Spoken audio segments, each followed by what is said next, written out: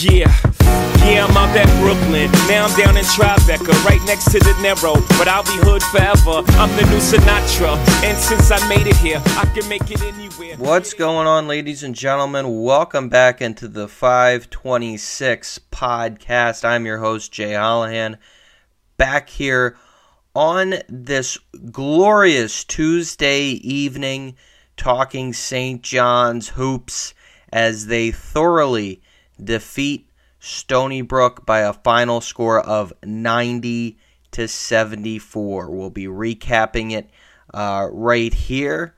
Obviously I could not attend the game back home in Pennsylvania, but, for sure I had my eyes glued to the TV for all 40 minutes of the first game in the Rick Pitino era. I mean, what a difference having, a Hall of Fame coach compared to some of the other coaches that, have come now before Pitino. I mean, I could just see it kind of within the first couple minutes. You could just tell the difference that it made. About maybe a minute before tip-off, I pinched myself and turned to my dad and said, "Nope, I'm not dreaming. This is for real.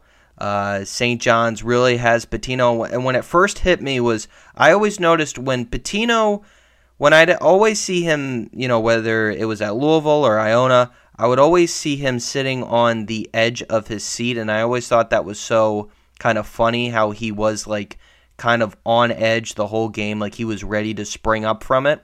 And that's when it first hit me, when I saw like that he was doing that. And, the way he was sitting, and that's his, little, his little peccadillo, and how he coaches during the game. And when I noticed that, that's when it was like, oh my God, Rick Pitino is actually coaching my school. It's insane. Rick Pitino is on the left side of the, broadcast side here at St. John's. This is so weird. This is just, awesome. But at the same time, it's like, this is just not, I'm just not used to seeing this. I'm not used to, having all the media outlets. Yesterday, for whatever reason, I've never seen it. I've never heard of it before. But having a press conference in the dining hall, and NBC4 was there covering it, and that's bizarre in my opinion. That is really bizarre for, just St. John's and just, college basketball in general. Who has a press conference in a dining hall of all places on that campus? You could have picked, I don't know where you could have picked, but the dining hall, okay, let's have at it. But anyways, just really neat. I couldn't tell because Carnesecca doesn't really do the camera angles justice. I could, I think where the season ticket holders sit, you could see a few empty seats, behind the bench. But when they would show a little bit above, it was dark, how that stadium is at night, and it was tough, with the lights in the arena to tell if it was packed, if it wasn't packed. So I wasn't really sure how many people were there, but I asked around, and yeah, it was crowded. I heard. I saw on Twitter that, as a matter of fact, there was, so many tickets that the student section, they ran out, and there was an issue getting people in seats, and I heard they packed in the aisles, and just crazy. Hey, Pitino was right when he came in and said Carnesecca Arena is not going to be big enough for the games we are going to bring, and he hit. That's so true. We're one game in, and we're seeing, we're going to need a bigger boat. This is just one of those, the Pitino effect, the Rick Pitino effect that's always flies around social media. that held true tonight. So let's get right into it. Let's get right into this one. So yeah, St. John's by 16 over Stony Brook. They came out, and one of the first things that I really could tell that this is a different league here is how quick everything was. All of a sudden, everything was just fast. Like, they moved down the floor 15 seconds. Dennis Jenkins made that first mid-range jumper. I mean, what a player Dennis Jenkins is. I personally didn't see a ton of Iona games, unless it was, in their conference tournament or in March Madness in general. But this guy is a player. I mean, any concerns that you kind of had to, how would everything look? How would these guys react? If you had any concerns, how would they react to now being on a bigger stage? Those were silenced right away, pretty much. But yeah, I mean, early on, things were sloppy, I would say. I mean, you kind of noticed right away that, there were some clear issues, turning the ball over. I think we had 8 turnovers. We finished with 15, so that's clearly something we have to clean up. But I think 8 turnovers in the first half, and Stony Brook, they had 7, but I think at one point it was like 8-4, if I remember correctly, seeing on Twitter. Definitely a problem that, and I assure you, will be most definitely addressed by Pitino, and you could tell, I mean, this guy, he is wired the whole game. He's going. I mean, it is just crazy to see, and I love it, but it is just crazy, how tapped into it he is. I mean, before where it was just like, okay, a little motivational clap. No, now it's like you got to get your ass in gear. That's what you're seeing out of Pitino. But yeah, I thought first half, like I said, right away, everything just from the defense, the pressure, and, the offense, the multiple movement, those were the first things that just jumped. I mean, everyone's moving offensively. No one's standing still. Everyone's moving. Everyone's looking for the open shot. Everyone's looking to create space. And I thought early on, one thing that I saw St. John's doing was they were trying to attack the top of the key and hit their spot right there. And I thought that, and then on the, Soriano would come around and try a pick and roll off of that to free up space in the middle. And if you do, I mean, Soriano, they can't handle him inside. I mean, you really cannot handle him inside.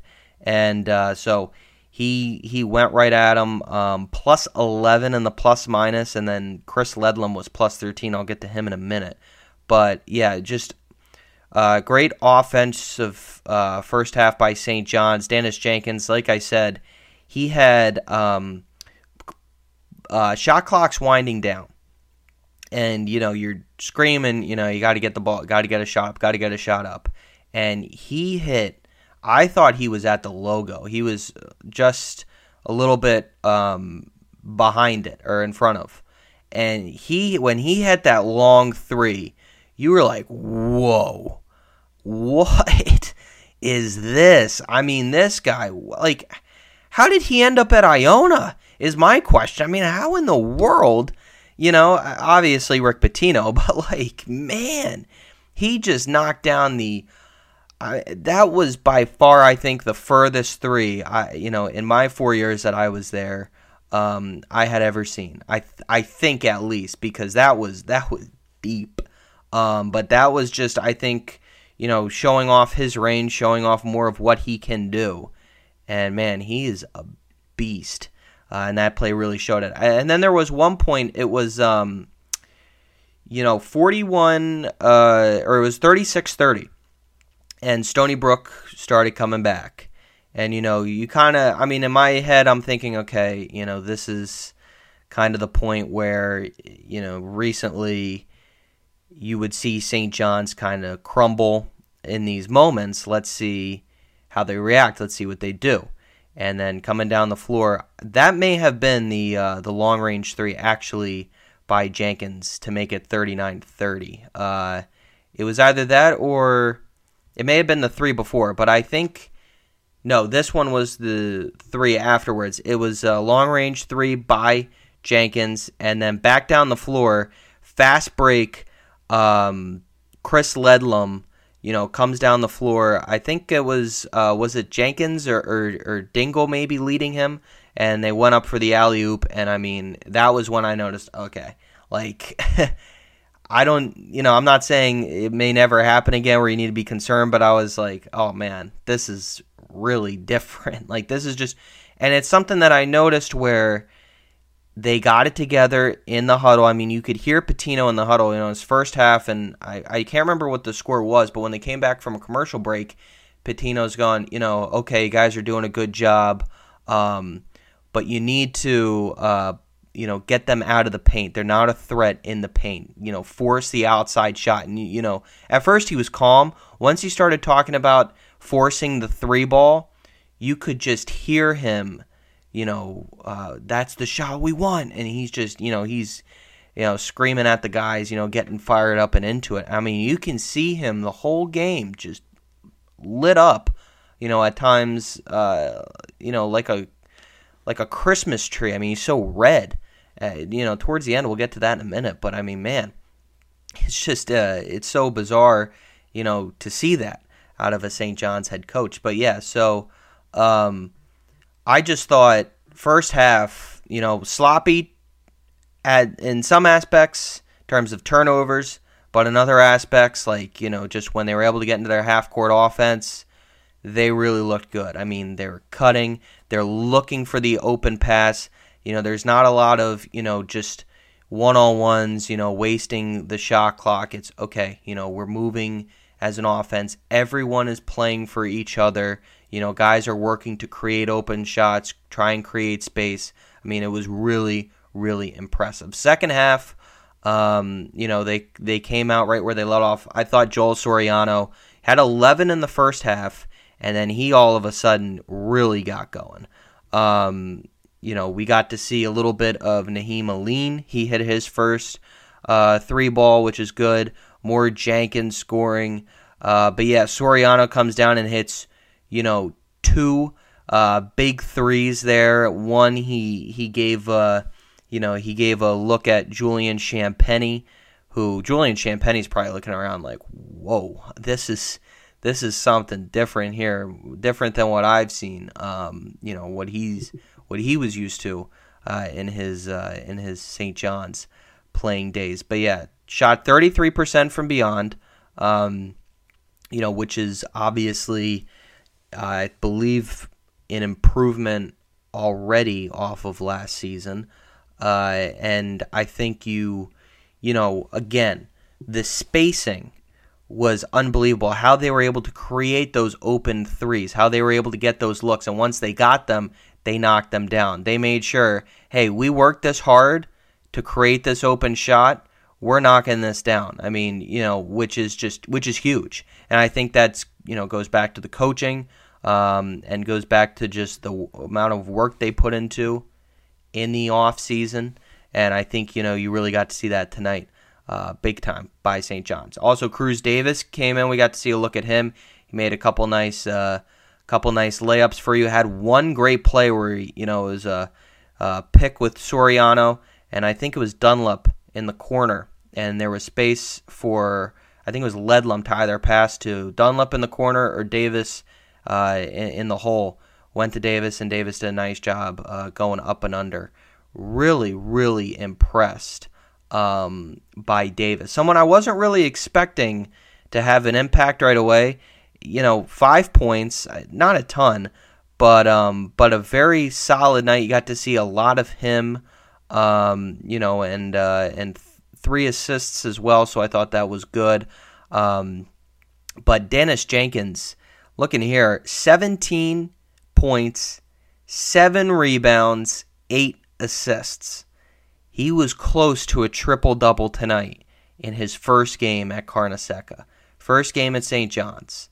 I mean, wow. Impressive was that guy. That was insane. Chris Ledlum, 16 points, 14 boards. He had 9 boards in the first half. Joel Soriano, 22 points, 11 rebounds, picking up right where he left off. Jordan Dingle was pretty impressive. It was good to see him at times. He was on a minutes restriction, only got to play 20 of them, but 13, 5 of 11, 1 of 5 from beyond, but solid showing out of him. So I thought those were really my stars. It was, also cool to see Drissa Traore get in, and, Sean Conway starting. I mean, talk about, just a total, whoa. I was blown away by that. I thought Conway would be 9th, 10th off the bench maybe. Here he is starting now. That's probably because R.J. Luis is going to be missing, maybe miss tonight's game, and then we'll see if he'll be good to go for Michigan. I believe he should start practicing later on this week.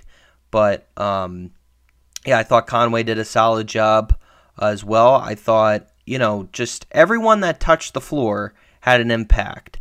I mean, Zubi Ejiofor, you heard, if you, following on Twitter, someone put out that Pitino was not happy with Ejiofor's play to start, and he quickly subbed him out in the second half for Joel Soriano. I believe this was when Stony Brook kind of started cutting the lead down to about 14 at that point. And, but even he came back in and later on in the game did a much better job. So, a lot more aggression out of him. Good to see out of the Kansas transfer. But the 2 freshmen, Simeon Wiltshire, got to see him, just a little bit. Didn't really get to see, a ton. Same with Brady Dunlap. Didn't get to see a ton out of either of them, but hopefully, they'll start to earn those minutes. Wiltshire, I think, it'll be interesting to see. And right now, it's obviously just the first game, so Pitino's trying to feel out, what sets he likes best, what rotations he wants to have in, how the chemistry is with certain guys. So it's going to be interesting to see, but I think we can for sure say Dennis Jenkins, Chris Ledlum, Joel Soriano, those 3 right there, and Jordan Dingle, I'm going to assume. That's your, 1 through 4 of those guys are starting. We'll have to see who's going to be that power forward, that small forward. If it's going to be, Glenn Taylor Jr., if he'll go with Sean Conway, or what Pitino has up his sleeve there. But I will say this, Ledlum and Soriano, that combination, I know you talk about the different combinations. You get excited about the Dennis Jenkins, to Soriano pick and roll option, the Jenkins and Dingle guard play. What excites me the most is the Soriano and Ledlum combination, because I think with Soriano, last year and the year before, there wasn't, and this is of course no offense to anyone else that started at that power forward position, but there was not another player on the St. John's team that was a real threat on the boards. It was always Soriano, and last year he did a tremendous job grabbing as many as he did, and he, by the way, looks in peak shape right now. I must say, that guy, the last time I saw him was in May, graduating. Now, he really looks like, that dude looks jacked. He looks like he could be playing, in the NFL as a wide receiver, or offensive, whatever have you. The dude just looks straight up in shape, tone. Look at him 2 years ago, look at him now, completely different story. But like I said, him and Ledlum on the glass, when you get into the dog days of this season, when you get later on, into your Big East play, those 2 are going to be huge factors come that time of year. St. John's also shot 91.7% from the line. When was the last time St. John's only missed 1 free throw at the line? I don't know. That was really tremendous. 50% from beyond and 51.5% from the field. Those are the numbers total. Excellent job by the Red Storm. 3 key areas that we wanted to see cleaned up. Now, the two stats that I would like them to be to touch on more is the personal fouls, because they got into some foul trouble there at a certain point, or at least some guys started to look like they could, with Chris Ledlam and who was it here? Chris Ledlam and Sean Conway with 3 to finish. And the turnovers, 15 as a team. Jenkins personally had 6. Now, he was trying to make some, and it was smart passes, but he was trying to make some real, Sports Center top 10 assists there, and I think he got a little crazy with it, so I think we need to, settle that back down. I mean, I love the way the kid played, because, man, this guy is a baller. But the turnovers, if there was one thing I could, kind of nitpick for Jenkins, that would be it. But 15 as a whole as a team, gotta cut down on that. So, yeah, overall, impressed.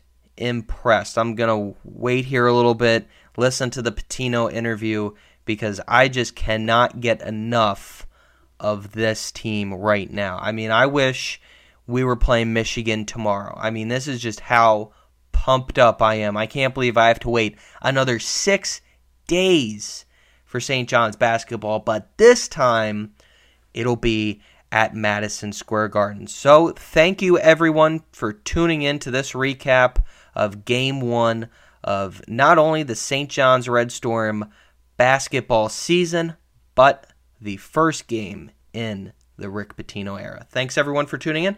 And as always, I'll talk to you next time. Make it there.